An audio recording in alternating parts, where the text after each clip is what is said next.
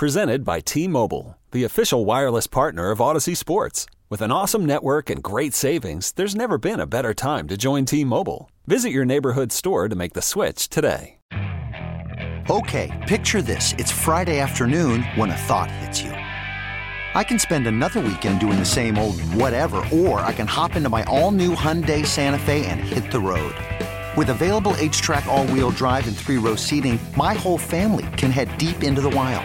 Conquer the weekend in the all-new Hyundai Santa Fe. Visit HyundaiUSA.com or call 562-314-4603 for more details. Hyundai, there's joy in every journey. Happy MLB All-Star Game Day, and to talk a little bit of America's pastime with us is Rangers analyst, MLB Network radio host, former big leaguer, former colleague, and all-around great guy, C.J. Nitkowski, to join. C.J., what's up, buddy? Bill, not too much, man. Good to hear from you. How you been? I'm wonderful. It's great to have you on the show. What'd you make of last night's home run derby activities and the Albert Pujols inclusion? Yeah, I mean, it was good to see him there. I'm good to see him participate. I was a little concerned about him at his age, quite honestly, running out of gas. He put on a really good show, much better, I think, than I expected. I thought maybe it would have been a quick exit for him, but it was great to see him get that time, to see the guys kind of rally around him a little bit. He certainly is well-deserving future Hall of Famer. So I loved everything about it, and then you get the young showcase to kind of finish things out of the up-and-comers. And obviously a lot of people know Juan Soto, but maybe don't know much about Julio Rodriguez. And so I thought it was kind of that perfect blend of honoring the future Hall of Famer, but then also showcasing the great young players that we have in our game. CJ, what interesting timing. Soto wins the Derby, the home run derby, in the same news cycle where he reportedly turns down 15 years and $440 million, which is a lot of money. At that price point, if he's a $500 million player, who are the teams that realistically can afford that? Well, that's a good question, because he's not a free agent for 2 more years, right? So if the Washington Nationals decide that they're not going to be able to get anything done and they're not going to contend while they still have him under control, then there's a huge trade to be made. It's a difficult trade to make, but that's where they may end up going with this thing. 3 years of a postseason run for any team that acquires Juan Soto right now, right? So if you think about the Yankees as an example, I know it's a big market team that have him for this year and 2 more years beyond that, and then he hits free agency. Like, you can't trade assuming you're going to sign him after he hits free agency. I think there's no way that you can do that. There's probably not enough time to work out a contract extension prior to a trade, as far as a trade being contingent. So it makes it very difficult to sit there and try to pair him with teams. But it is the big market teams. We know Steve Cohen is worth $13 or $14 billion with the New York Mets. That is a guy who could make it happen. The Cubs right now, in the situation that they're in, they wouldn't be interested in trading for him right now, or even trading for him probably next year. But they're a team, because they have gone in the other direction, where they haven't spent a lot of money, that they could afford potentially to sign a guy like Juan Soto once he hits free agency. He's only 23 years old. He'll be 24 this winter, so he's still going to be really, really young. But there are a handful of teams that could make it work. If the Yankees sign Aaron Judge back, I don't see how they make it work. With Stanton, Cole, and potentially Judge locked in at huge numbers, I don't think they can afford a $500 million player. But there are a couple of teams that probably could pull it off.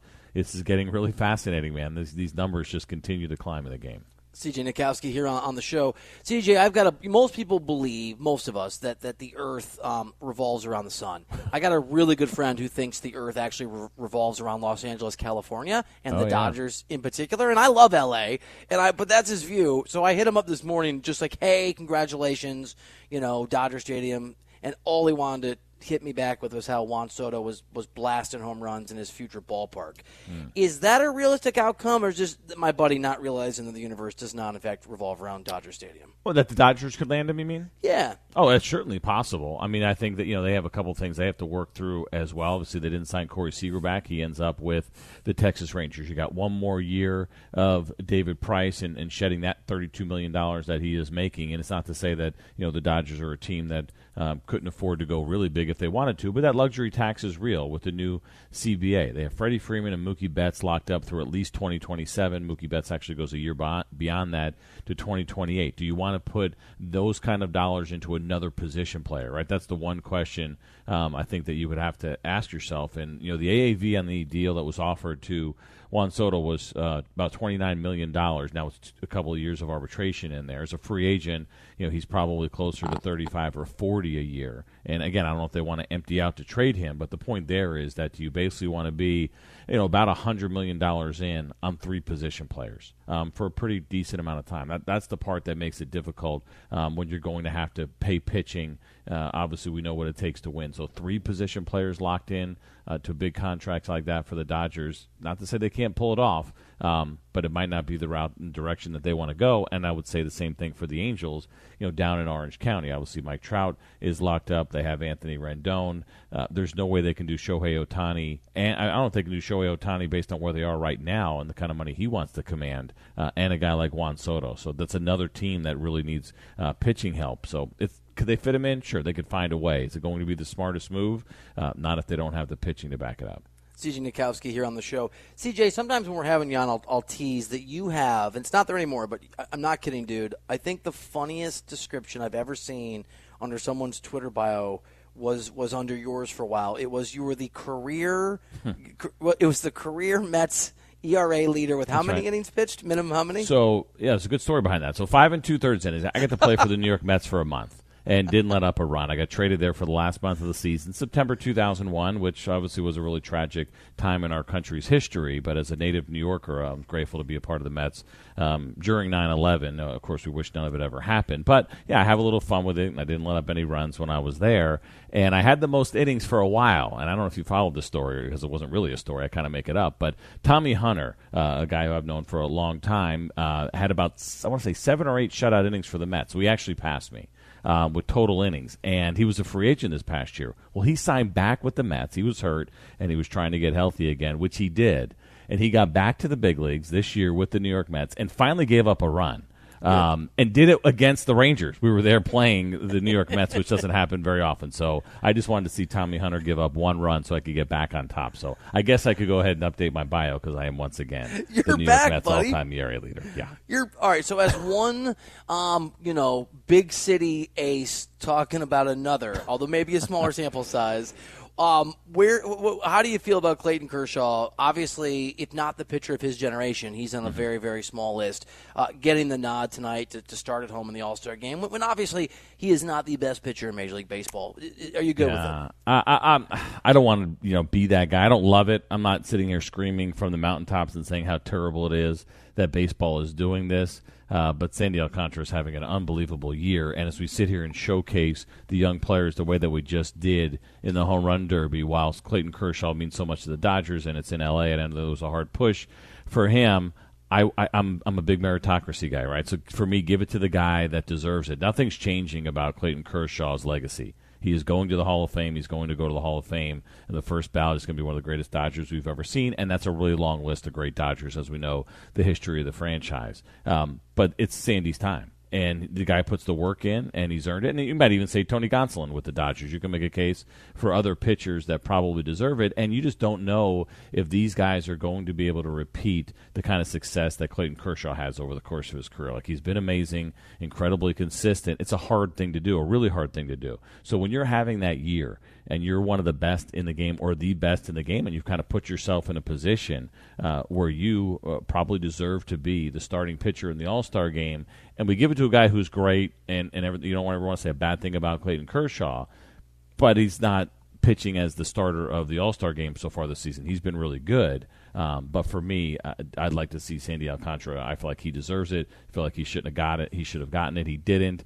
It's not a huge deal. It's not the end of the world. We'll all move on and everything will be fine. But this guy needs to be celebrated as well, and it's his time, and I just hate to see him not get the nod, or even Tony Gonsolin with his 11-0 record and 2.02 ERA. I mean, these guys are incredible, and I think somebody else probably deserved to get the start.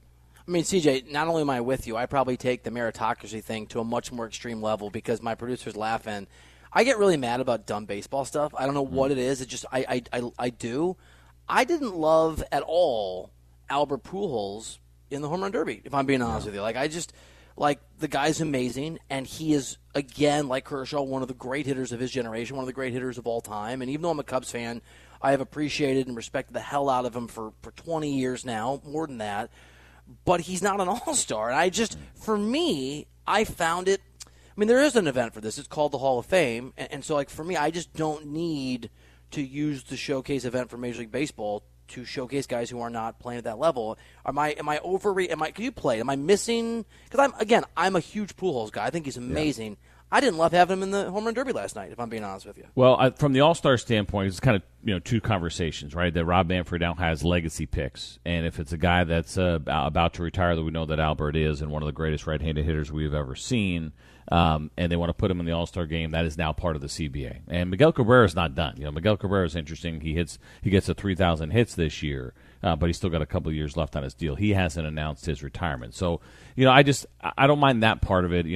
We had talked about it on MLB Network Radio and saying, okay, we want to celebrate guys. I'd almost rather do it this way than have the kind of tours that we see for guys, the retirement tours and every stop at every city. It can be a lot on those guys. I've heard players that have gone through it kind of talk about it when they've announced their retirement, and every city they go to, they want to have a presentation before the first game of the series and give you gifts. And it's cool and it's nice, but it's a lot for a guy who's still trying to compete. But when it comes to the home run derby, so many guys don't want to do it. Understandably so. I don't blame any player for not doing it. So I don't feel like a player got cheated, a player who really deserved it or should have been there and wanted to be in the home run derby and basically got bounced because of Albert Pujols. I didn't feel like that was the case. I think most guys, it's fine. It is what it is. But Pete Alonso seems to love it. But Aaron Judge is your home run leader right now by a pretty large margin, and he wasn't in it. Yordan Alvarez is hurt. He'd be a fun guy to watch. So you sit there and you go further and further down the list. So the home run derby, to me, I didn't have an issue with. I get what you're saying, but for me, more when it comes game time and really earning something that's a big deal, like being the starter for the National League in the All-Star game, that's where I get a little bit more on the meritocracy part of this. CJ Nukowski here on the show. CJ, I want to ask you about Freddie Freeman, and this is not even a put down of Freddie Freeman, and I know the story is several weeks old, but I was just struck by how emotional he was. I think we all were when he went back to Atlanta. And obviously this happened a while ago. But you played and you were in clubhouses.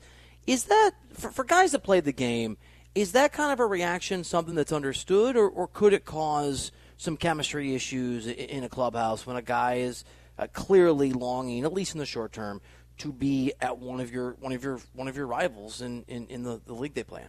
Yeah, especially come postseason time, right? These are two teams between the Dodgers and the Braves where it's been a big deal and can continue to be a big deal when you're competing against each other. I think you're tolerant of it. First time around, you understand it. Freddie is a really genuine human being and brings a lot of emotion, and obviously we got to see that, and everybody got to see it when they went back to Atlanta, and even when the Braves came to visit the Dodgers. And it's an unfortunate story for him because he obviously really wanted to be back there. I went to the World Series celebration in Atlanta at Truist Stadium this year, at Truist Park. And, it was interesting. Every player that got up and talked, and they all didn't get up and talk, but the first thing they said is, we got to sign Freddie back. And Freddie's sitting there kind of in the praying position with his hands like, yes, please, let's get this done and let me come back to Atlanta and continue my career.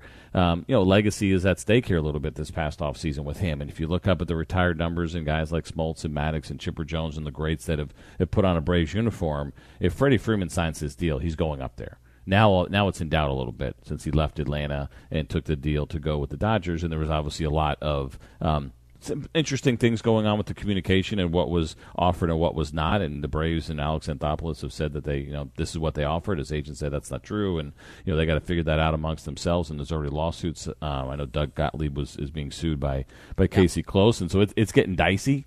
But when it comes to the actual team, there's a party that's like, all right, man, we get it. We appreciate it. You don't want to see it anymore. I think it's okay to see it once, to see the emotion, but he's a Dodger now, and you just want to make sure that he's all the way in on being a Dodger, and he's still not longing for wanting to be in Atlanta. He's having a great year. I think the numbers back that up, and I'd like to think that he's all in, and he's put that behind him. That's another great intersection. You have been covered. You now cover people. Doug Gottlieb used to work at this network, and you mentioned he's being sued for libel for a tweet that he sent out. From what you know about this, and I'm not asking you to comment on the legalese, but just the action of suing a media person, do you think there's a place for that when people feel aggrieved, or do you think that's too far given the the sort of realities of what you do for a living now versus what you used to do for a living. Yeah, I think we have to be careful how we speculate, right? I mean, it's, you know, we all do. And you can hear rumors and you can talk to people, and you're not going to say who the people are, right? When you go on air and say, I'll talk to somebody with this organization, they told me this, even though you feel really strongly about it because you know that person has some really good information. But there is a line there. And I think in the case of Freddie Freeman's former agent, he has a reputation. And he's got guys like Dansby Swanson who's going to be a free agent this year, right? Put yourself in Dansby Swanson's shoes.